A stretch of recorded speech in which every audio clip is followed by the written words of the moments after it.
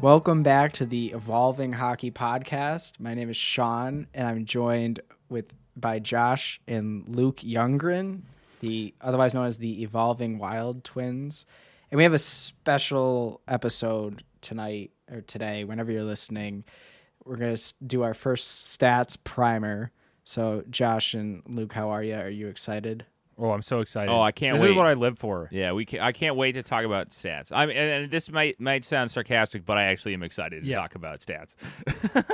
This is truly, though, what Luke lives for. Oh, yeah. Yeah, Luke is the guy in the back room who doesn't talk to anybody, and all of a sudden he comes out with like this massive product. I feel like that's kind of Luke's personality. Yeah, that is what I do. Even Josh gets all the glory. What are you talking about? I have to sit and... No, that's not true. I know, I'm just joking. It's I more do everything. That is a little bit of more Luke's personality, but it actually is how we both tend to operate. But anyway, we're doing great. I will say that we in our last episode, which wasn't this kind of part of a series that we're doing now, we did say that we were going to record right after that one, but we tried to, and that didn't go well. So hopefully this one will go a little bit. We got a little bit more fleshed out. Better outline. Yeah. Hopefully we won't end up rambling about the history of all of these things for too long, because I don't know how much. Well, we'll probably still talk about the history. We might dabble into the 1920 Red Wings. But anyway, no, Sean, we're doing well. We're excited to be here and talk stats. So this is obviously not your typical stats site. Just kind of jumping into it here. This is what maybe some would consider a advanced stats site. So I guess my first question, I think what many listeners might have, is where do you draw the line, I guess, between regular box score stats and advanced stats? And what exactly does advanced mean? Yeah, so I think that's kind of like the first real definition switch, or I guess like a change between kind of what. Well, I guess I should start by saying that advanced gets thrown in front of hockey statistics a lot. So a lot of times you hear advanced stats or analytics or whatever, and really all that means is something that's not a traditional box score stat. So it's that would be the fantasy hockey stats, the goals, assists, points, hits, all that stuff. I don't think would be considered advanced stats. Really, where it starts at is when you're kind of looking at more on-ice metrics, I think would be about the lowest kind of level for that, and we'll cover that a little bit later. But it's really anything that's not a box score stat that can be. So that can start all the way with just kind of a simple on-ice Corsi for percentage, which we'll discuss, all the way up to a fancy GAR model or regression model or whatever, if you might hear those things. It's like all of that, and it kind of ranges in complexity. And usually, I think just for within the NHL, whenever you hear someone call anything advanced stats, usually that means that starting in 2007 until the current, because that was when the NHL started using tracking. They started using their modern tracking system, which has been referred to as RTSS or HITS. And so generally, when you hear the term advanced in front of a metric or advanced stats for hockey, that's kind of the time frame we're talking about. Now, we should also say that it's not necessarily that they're more advanced or there's anything advanced about them necessarily. I think that's just become kind of the conventional way that people refer to them as. People have stopped using this now, but it used to be kind of like fancy stats too. There were a bunch of names that kind of were trying to denote a difference between box score metrics or the historical stuff the NHL has been tracking for decades and the more modern recent things that started about 14, 15 years ago. So yeah, I would say that that's kind of the kind of defining aspect of of those metrics. Going off, maybe this is on a tangent, but listening to this, it kind of gave me the idea. Do you guys have a particular name of these types of stats? Do you have anything that you would prefer to denote what we're now calling advanced stats here in quotation marks that's not advanced?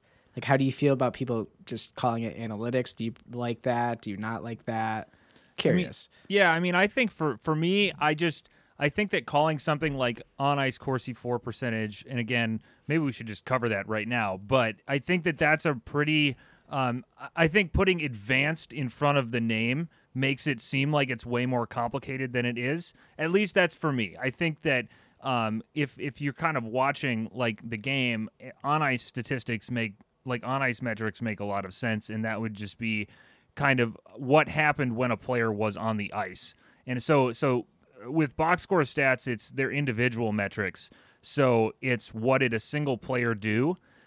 So, a single player shot on goal. So that would be like a player's shot totals for the season. That would be like a traditional box score metric. But on ice would just be what happened when they were on playing and when they were on the ice. So that would, rather than an individual stat, that would be we would call an on ice metric. So what happened when they were on the ice. And I think personally that calling that advanced actually kind of, it's like putting a limit on it. It's like people are like, oh, I don't want, like, I don't know. I've just seen this before where like some people are like, I don't like analytics. I don't like advanced stats. It's like, I personally think that just looking at it from what happened when a player was on the ice is actually, I wouldn't call that an advanced stat. I think that should just be kind of, I mean, in my personal opinion, I would say that that's just pretty standard stat for me. And I think the other thing too is that it's I like to think about it more as maybe a better definition would be like modern statistics. I think would maybe be a better term, because it's not.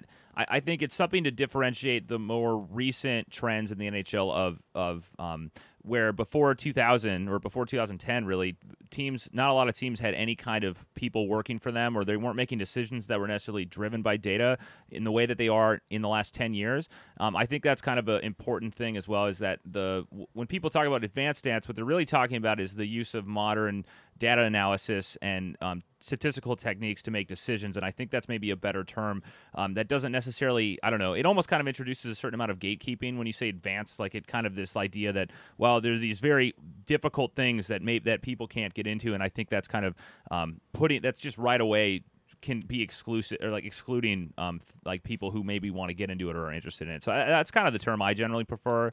But I think anything is, fair game as long as it's kind of useful and makes sense. So I guess we have sort of been moving into this direction of on-ice stats and shot metrics. So I guess if somebody was listening and they were on evolving-hockey.com, the best website for your modern stats. Oh, yeah, absolutely. And they clicked either on, well, let's stick with skater tables here, and then they went to on ice. They would find a couple of acronyms, SF, FF, CF, CA, F, whatever. The same types of things, which stands for shots on goal for, against, Corsi for and against, Fenwick for and against. So can you define what those terms are, especially Corsi and Fenwick, and maybe how they're used? Yeah, so I think up front, we had some people getting mad at us for some reason about the names, but Corsi and Fenwick are kind of the most well-known hockey statistics that would be called modern or advanced or whatever you want to say. They've kind of been what people hear about as maybe their first entry point to learning about this stuff, but they're really kind of names that were just made up along the way. They don't mean anything. Or they were given to the people who were credited with like noting them. Yeah, so I believe I can't remember the Jim Corsi. Is it Jim That's Corsi? Jim Corsi. Yeah, he's a goaltending Buffalo Sabre. Yeah. Remember Yeah. that's our Buffalo Sabres check-in for this podcast. Our Sabres check-in, but he was a goalie coach for the Sabres who just tracked all shot attempts against goalies because he felt like it was a better. I believe the story goes that he just felt like tracking less than that was not essentially capturing the whole story, and so he started just to track that, which is where the name came from. But what Corsi is just the idea of any shot attempt. So that includes shots on goal, missed shots, block shots, and goals. So when you hear somebody refer to something Corsi, both for I'll get to that later, but Corsi is any shot attempt that the NHL tracks, but it's generally there aren't really any other types of shots other than a few that have additional attributes like something like a deflected shot or something like that. But it's every shot attempt, and then Fenwick is those as well, but it's removed block shots. So it's only shots on goal, missed shots, and goals. And then also called unblocked shot attempts. Unblocked shot attempts. And then the last one is just shots for. Sometimes you'll hear is just now that's SF, but that's also shots. We just have that acronym kind of to line up with the other ones, but that's just standard shots on goal. So those are kind of the standard shot metrics. And since 2007, now it's not entirely the case because there were a couple years before then where the NHL was starting to track these things. but the NHL hadn't tracked all shot attempts prior to 2007 that really is in a useful way. So those are the general definitions of those things.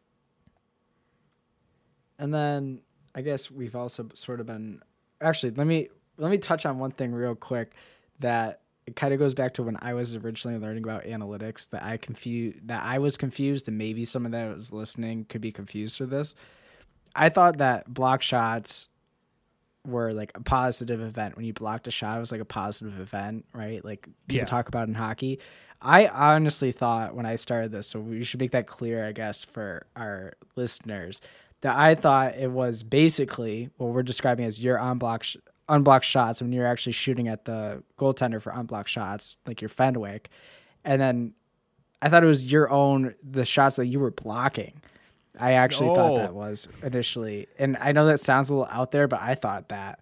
I thought it was like, so we should make it clear that it's all attempts that you are trying to make to score the goals. It's not actually shots that you're blocking when we say blocked shots as a shot attempt. Yeah, no, totally. And that makes a lot of sense. I always get confused because, and just a side note, the way the NHL tracks blocked shots is the coordinate is from where the shot was blocked and not where it was taken from.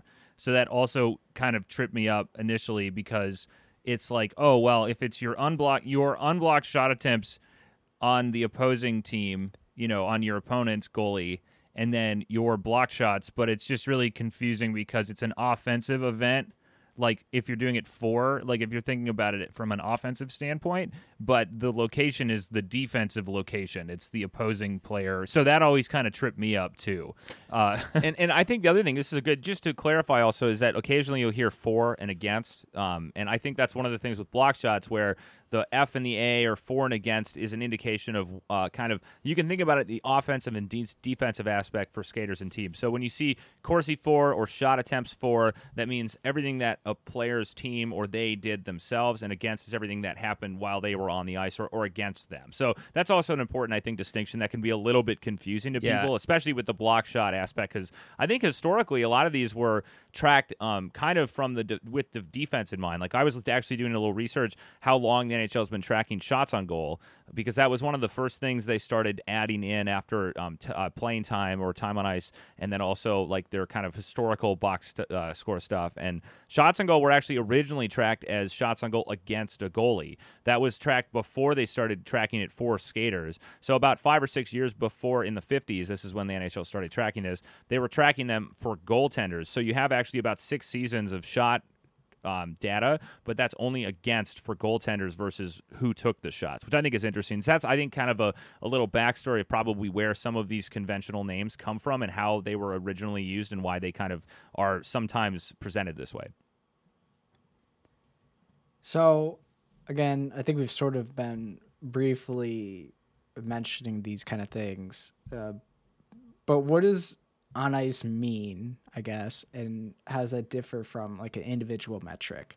Yeah, so on ice stats, and this is when I said earlier about kind of the first level of advanced stats or modern hockey stats, on ice metrics, really what it means is just events that took place while a single skater or team, in this case, team on ice and skater on ice are the same thing for these type of metrics. And we would also, I refer to these as raw on ice metrics, because this would just be the total sum of all shot attempts or Corsi shots for a skater's team while they were on the ice and against their team while they were on the ice. So you can think about it, if a player took a shift and it was a 50-second long shift, and their team had 4 shot attempts, so that would be Corsi shots on the opposing goalie, and the opponents had 2 shot attempts or Corsi shots against, that would all be counted in for that shift and that player's time while they were on the ice. And for every shift in a game, you would just add up all of the shots when a player was on the ice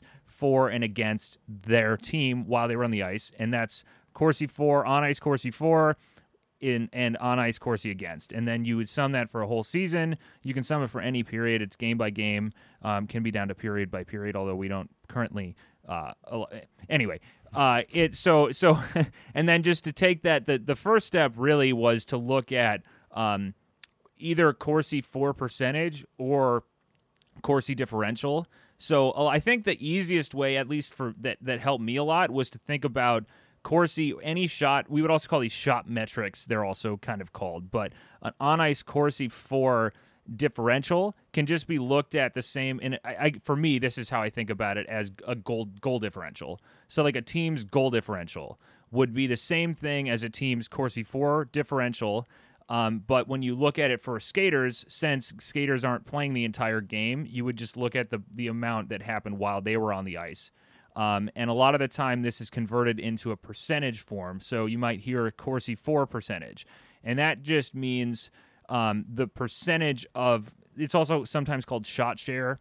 And this also, it's just the calculation is the total Corsi 4 for a player when they were on the ice divided by the sum of Corsi 4 and Corsi against. So it's it's called shot share sometimes because it's the share of all shots that happened for a player's team while they were on the ice. So if a player, these are made up numbers, but say in a certain time period, their team had 100 shots for while they were on the ice, and their opponents had 50 shots against their team while they were on the ice, that would be 100 divided by 100 plus 50. So 100 divided by 150 would be a Corsi 4 percentage of 66.67, which would be, that's really good. That's like a really good. So that doesn't happen very often. I think there's some, but in some instances. But yeah, that's a basic definition of like on ice metrics in their kind of most commonly used form. Yeah, I definitely have, when I've started using these when I tweet about these or when I write about them in our Evolving Weeklies or whatever, a lot of times I do like to, for our most casual, average viewer of our content, I like to always talk about those as like a share of what's happening, because to me, that's kind of how I visualize it. And so when you say shot share, a lot of times I frame it as, the right now I had the Bruins game on in the background, and they have roughly a 75% share of the shots on goal that have occurred in the game. Personally, that's just how I think about it, but I think everybody kind of they need to sort of fit those things into how they think about the game. Yeah, no, totally. Josh, specifically for you, I guess we also have on our notes here in front of us. It's for our listeners. This is like big for us to have an outline.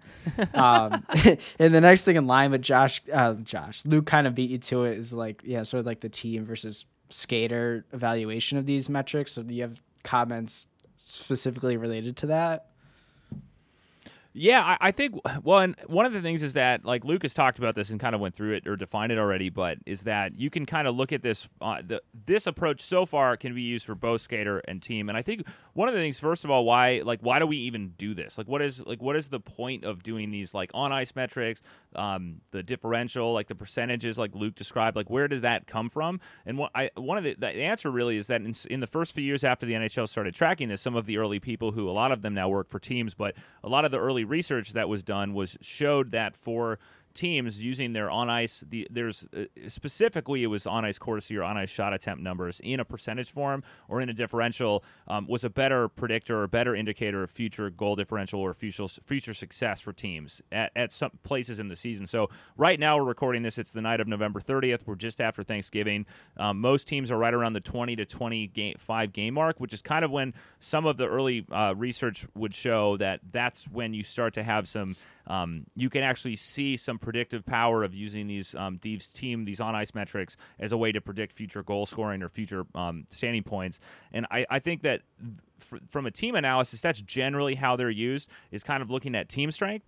There's a couple different reasons for that. I think one of them is that generally, like how there's a lot more shot attempts than goals, for instance, or even shots on goal. And the number of shot attempts that a team is able to generate compared to the aggregate of their opponents generally is a kind of a good indicator of how well they're controlling play, how well they're generating offense, how well they're maybe preventing defense, which are all essentially fairly correlated with actual goal scoring, more or less. Now, goal scoring in the NHL is pretty noisy, but that's one of the things where the team aspect came from. And the skater aspect kind of is, I like to think of it sometimes as just like a slice of the team performance, because it's kind of accounting for it's kind of counted in a similar way. And so you could see, like, if you look at a player who is on a good team, for instance, let's just say you have a team that has 50. They allow the same number of shot attempts as they generate. But you have a player who's above a certain percentage or something, you could kind of look at this in a comparative way that would say, well, this player is actually contributing more shot attempts or is driving play in a better way. I think there is difference there, but at least from these on-ice approaches, this is kind of the same method, I think, is maybe the better way to think about it. Now, I don't think we'll get to it this episode. There's some more advanced methods that kind of show why actually looking at skater on-ice percentages like this, like just maybe is not the best way to do it. There's some better ways to account for teammates specifically, and zone starts and other stuff like that. If we actually were trying to do, I think more robust skater analysis, but from a team perspective, it's generally now. There's obviously some things there that models, for instance, that can do a little bit better job of evaluating team strength. But that's kind of, I think, the difference there is. They're actually pretty similar, but it's more about that. I think important to remember that you'll hear on-ice metrics referred to for both team and skater analysis. Yeah, and I'll just kind of piggyback just to add a little bit is I think that probably one of the reasons why Corsi 4 or shot attempts 4 picked up, kind of like Josh said, was that before we had those, I would imagine that a lot of analysis was done. Oh, this team has a really good goal differential right now. That means they're going to be good in the future, but when you look at goal differential, it's a lot less stable because of how few goals there are actually scored in the NHL. And Corsi is just a much more robust form of analysis for kind of looking at team strength, just because there's so many more shot attempts than, I don't know. I think Corsi 4, like shooting percentage on all Corsi shots is like 5%. Don't quote me. I should have looked some of these numbers up. It's closer to like 3%. Yeah, 3%. So that would indicate that for every Corsi shot, like say 100 Corsi shots were taken, only 3 are goals. So we're looking at a much, much larger number of total shot attempts, which is really the reason why we look at this is because and it gets complicated when you look into shot quality, and we'll touch on that a little bit later. Not sure about in this episode or not, if we'll get there, but not all shots are created equal. But just for now, we're talking about just raw shot attempts and Corsi. We're going to get there, Luke. Okay, we'll get there. Okay, that was the next thing on the list. I didn't read the outline. Okay, yeah. You should have read the outline. Is that a perfect transition into our next? Yeah, our next topic. Great segue, Luke. Great segue. So, I think the person who is listening to this right now that is very new to analytics and has or modern statistics, as Josh eloquently put it, they're probably thinking to themselves, well, not all shots are created equal. A Alex Ovechkin one-timer on the power play is going to be quite different than a who's some random Minnesota Wild player. Hey, Brandon Duhaime. Hey, a new Brandon Duhaime. No. It's got to be like a bad one. We don't throw shade at our favorite team. Wild players. So whatever, I'll say for the Maple Leafs, like no, we'll just say a Mitch Marner shot from the Nick point. Ritchie. Nick Ritchie shot off the rush. Sorry, Nick anywhere. Ritchie. So it's gonna be a very different level of danger. So we have this stat, and I'm assuming this is what would correlate to it, called expected goals that we talk about a lot on the Twitter account, that we have this XG on the website. Where do expected goals kind of come in here? How does that work? Where do they come from? Who is expecting these goals? Expected by whom? I think so. Expected goals is I think this is an important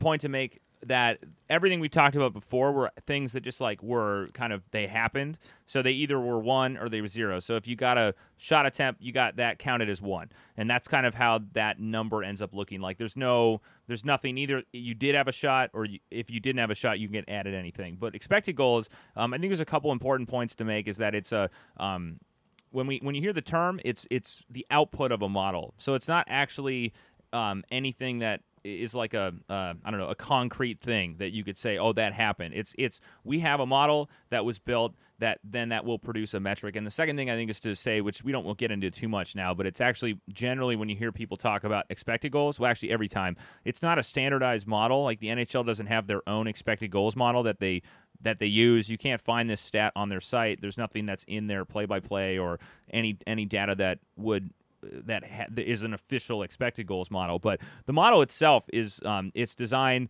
to account for, I think really at this point it's been used to kind of quality of chances. So, but at its base level, it's what we'd call a binary classification problem of essentially predicting whether or not we expect a goal to become or a shot to become a goal. And so what that does is it takes any shot in the NHL. It has we build a model that there's a bunch of different features that can all be used or attributes about predictors or however you want to call it that kind of describe a shot in the NHL. So how far away from it from the net was it? Like what was the angle from the net? What happened before it? What period was it? What was the strength state? And what was the score state? All of these things we can kind of connect to a bunch of different shots and build a model that will then look at the relationship between all of those things and assign ultimately it's a probability between 0 and 1 of how likely we expect that shot to become a goal. And what that ends up doing is that we still have every shot is the same shot, but we now have an additional number that is kind of a weighting. It's weighting that shot for how likely it would be it is to become a goal, which is kind of why it's called expected goals. And that's the basis of it. Luke, I don't know if you wanted to chat about kind of how it's used or how it's I think the additional aspects of like where that plays into analysis. Yeah, I mean, I think like kind of like I was saying earlier with Corsi, it really can be used in the same way that goals or Corsi 4 or Corsi or Fenwick or like we say. The other thing just to note here is kind of one of the reasons that Fenwick or unblocked shot attempts is still used is because, as I mentioned, block shots, the location is not from where the shot was taken from. It's from where the shot was blocked. So all public XG models that use the NHL's play-by-play data cannot use block shots in their XG models. So we have to use Fenwick, unblocked shot attempts, to make the models and for the outputs. So it's kind of unfortunate that the expected goals models, although we won't get into this, but there is a little bit of wrinkle with philosophically if a shot was blocked. But we won't get too deep into that right now. But yeah, XG it's just used really in the same way that you use any other shot metric or Corsi 4 or goal differential or goals for or goals against. It's pretty much used in the same way and can be used. But it's a lot. It allows you to do a lot more things rather than just a raw counting stat like Corsi or count. Yeah, it's a counting stat because it's 0 or 1, whereas XG can be summed up. And there are some. Anyway, yeah, that's about it. Yeah, I mean, just for my little piece here, you can do all types of stuff with XG. It's really cool. I like in the later parts, we'll get some more on that. Yes. Are we going to talk about how XG multiplies? No, I was skipping. Put a pin in it. We'll get back. Put to a pin in it. Yeah, we won't talk about conditional probabilities or whatever it's called. I don't know. And then I guess, so that same person might be wondering about scoring chances. So I don't think we want to go down like we did on our test run, the rabbit hole of scoring chances versus XG. But I guess kind of where does scoring chances come in here, and why aren't they on the website? Maybe in a very brief sentence on that one. Yeah, so we've never actually had scoring chances on Evolving Hockey. It's something that ideally in our minds, expected goals is doing a better job of capturing what scoring chances and the idea of it is, because scoring chances at its core is defining quality of shots, but it's defining it at a much more, we would call it a discrete level where you have low, medium, high, and that's the only type of danger level there is. So, or either was it a chance or was it not? Or was it a chance or was it not a scoring chance? And I think that in my view, and probably Josh, or both of our views, scoring chances is not I think it's a lot more complicated than just a yes, low, medium, high. That's what an XG model does. Now, I understand scoring chances, I think, are I think that it makes a lot more intuitive sense to call something a scoring chance or not calling it a scoring chance. But realistically, it's very difficult to define where that cutoff would be, at least in my opinion. And with an XG model, you don't have to do that. The model just goes from 0 all the way to 1 with like an almost infinite number of. It's bound by the limits of 0 or 1 because it's probability, but it can be a completely continuous scale from 0 to 1, mostly in the 0 to like 60-65% range. But I think that is, in our opinion, a much better. I mean, we feel it is a much more realistic outlook on how chances and danger levels of shots should be viewed, I guess. So I'm still on this on ice table here, which is beautiful, by the way. Great job. Oh, thank you, great. Luke. Yeah, great work, Luke. Thank you. And Yes. I'm on my strength state of 5-on-5, and it has this adjustment here. And so I have two options. I have no adjustment, and then I have score and venue, right?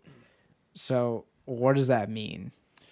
Yeah, so now we're getting into like the idea of score effects or venue effects, which is and then adjusting for those depending on what they are. Now, up front, this is something that I haven't seen too much of in the public. I think a lot of the work and research that was done on this was done maybe 5 or 6 years ago, and that kind of just solved it in a way, quote unquote. Like it was kind of done, and it was done by a few very smart people. I think one of the original people who started working on it was Eric Tulsky, who now works for the the Hurricanes. But back when he used to write for Broad Street Hockey. There was that specific SB Nation.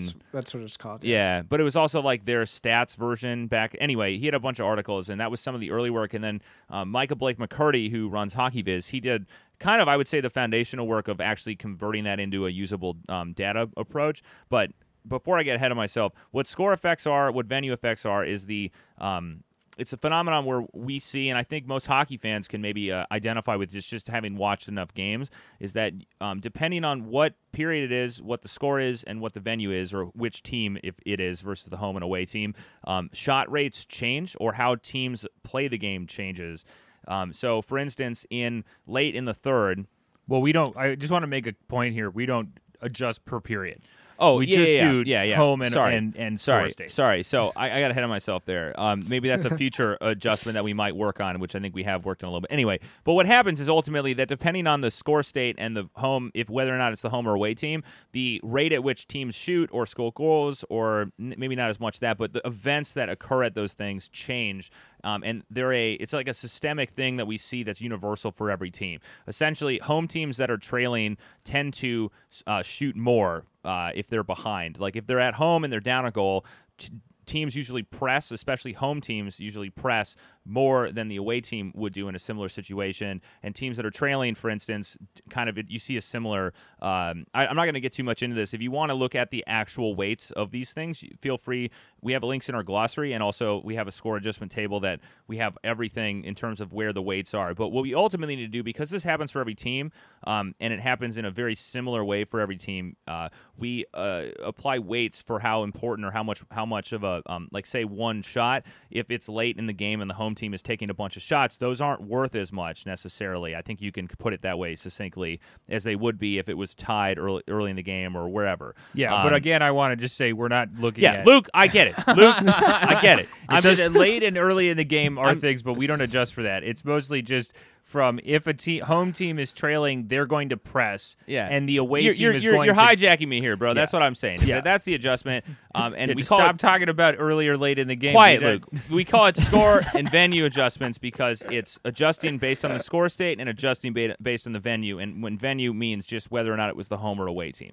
And so generally, and we found this, and we've looked at this, and this has been shown in the research, is that adjusting for the score state and venue, or for the team who is doing these events, is improves your prediction or your ability to use the predictive power of whatever metric you're using, which is why we recommend that you always adjust. It's a pretty standard and observable phenomenon that has been kind of researched pretty heavily, and the adjustments are pretty solid. So that's what that is. Yeah, and I will just add that the reason that you really want to look at this, and I think the reason you do this is because some players, the way they're deployed is if a player is deployed in a situation where their team is leading a lot of the time, it can impact their numbers because there is a systemic property of hockey where those players will be impacted not by their ability to do anything or because of their inability to control this phenomenon. So they're impacted by the score state and they have no control over that because that's just it's like a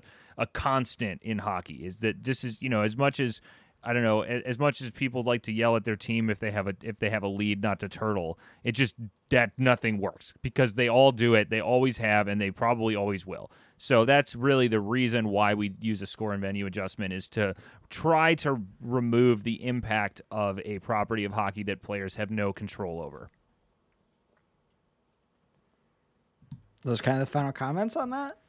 Yeah, pretty much. Do you have any other? Are we missing something here, Sean? No, I'm just surprised. We basically made it through our little outline here in our target time. And again, I don't think anybody understands how impressive that is for us. Well, we Luke and I had a little talk ahead of this. Yeah, we said we got to be a little bit more concise. We have to be a little more efficient with our speaking time. Well, let's just do. I say now we have a little bit of time. Let's just talk about the history. Give a little background on the history of expected goals models because I think we meant to touch on that. And we didn't because I think that it's important to kind of note where they came from because it is a very important concept in hockey that was kind of developed over many number of years. Why don't you pass it over to me, Luke? And I'll talk. Josh, why don't you talk about the history of expected goals models in the NHL? I would be fascinated to hear about. Well, that. I would say first of all, if you want more, we won't go into this as much info as much detail as we probably should. But we have an article on our site, and it's linked in our references that goes through a very in depth all of the white papers and all the research on expected goals models over the years. But really, the history of expected goals, and this is something that we will be talking about these more in the future because a lot of our more maybe these ones you could maybe call more advanced metrics like our GAR model or our expected GAR model or our RAPA model. So they use these pretty heavily, and so we'll be kind of chatting about this before. But expected goals is actually I believe it was originally came from soccer and it was used. I'm not quite sure when it was originally. Maybe Sean, do you have an idea of when the soccer expected goals models were around? Maybe not. I don't know. Anyway, I'm sophisticated. I call it European football. I was going to say, yeah, but no, I have no clue. I think they roughly the concepts I think started sort of at the same time, and I think the data with soccer was just more. Maybe out there. Okay. I guess. I think there's just more going on with soccer that it became popular quicker and there's just more money behind it and it was more progressive sport as it is. I think. But I think the ideas came from soccer. But actually, I think what's kind of now I generally considered maybe the first public or at least the first model that was done that was resembled an expected goals model was Alan Ryder. I believe it was 2004. He had a white paper and he there was some very early data that he was able to use and almost looking at what ultimately ended up being something that was very important and kind of his king. What we almost say is like the main aspect of expected goals, which is just looking at distance of a shot from the net. Distance, we didn't really, I don't think, emphasize this earlier, but that was kind of the basis of his model in the mid-2000s was just how close is a shot to the net.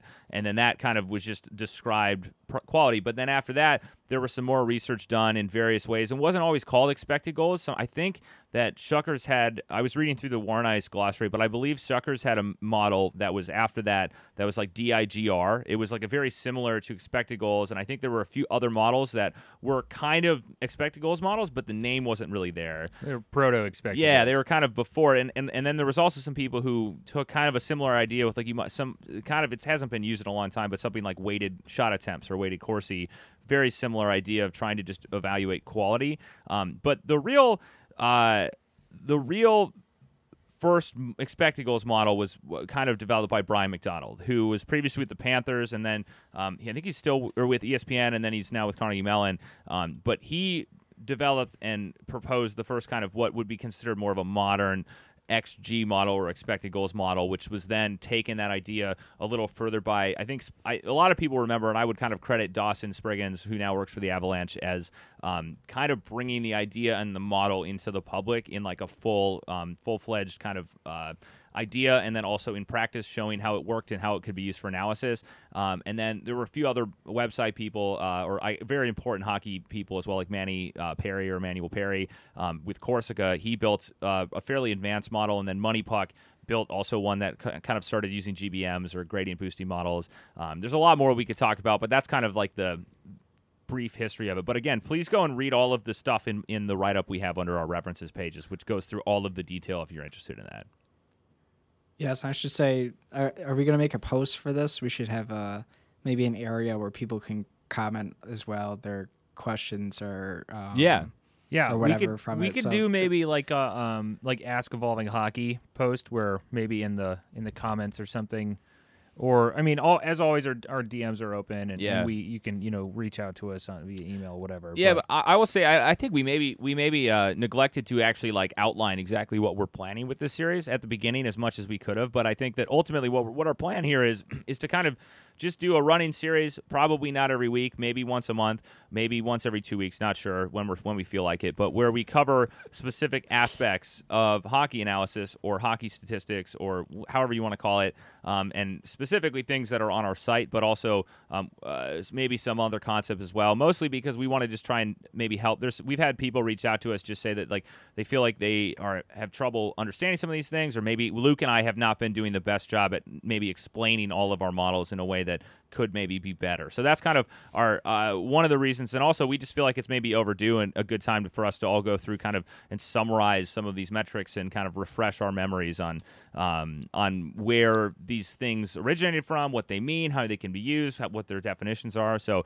hopefully we'll have a few more of these over the next couple months. But let us know if you have any requests or anything about how we can maybe improve these, or what we can talk about, or anything that you'd want to hear from us in these. Yeah, and I will say I just looked this up. I'm researching on Wikipedia. The first XG model in expected goals is shortened to XG, by the way. But the first XG model in soccer was from 2004 by Jake Ensom, Richard Pollard, and Samuel Taylor, where they basically just made the first XG model. It was a logistic regression, but it's essentially the same thing. They were looking at what factors about a shot lead to the effect of it, or how effective are 12 factors at becoming or predicting a goal in soccer.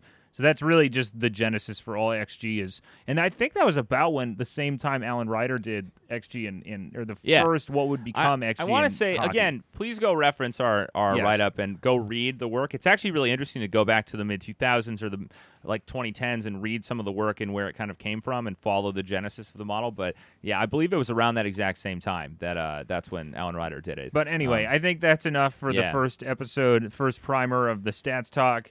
Evolving Hockey Talk Stats. Talking stats. Yeah. So yeah, I think we probably should just kind of wrap it up here and then save the next level for the next episode. Yeah, take us away, Sean. Yeah. Bing bong. Sean. We'll see you later, Byron. Oh man, we're editing that. Yeah. No, we aren't. All right. Well. All right. Well, that was a good first episode, I think, and I think it'll lead us into the next episodes on this, where we start to get a little bit deeper into some of the other cool stuff on the site. Yeah, absolutely. We're looking forward to it, Sean. Thanks so much. Yeah.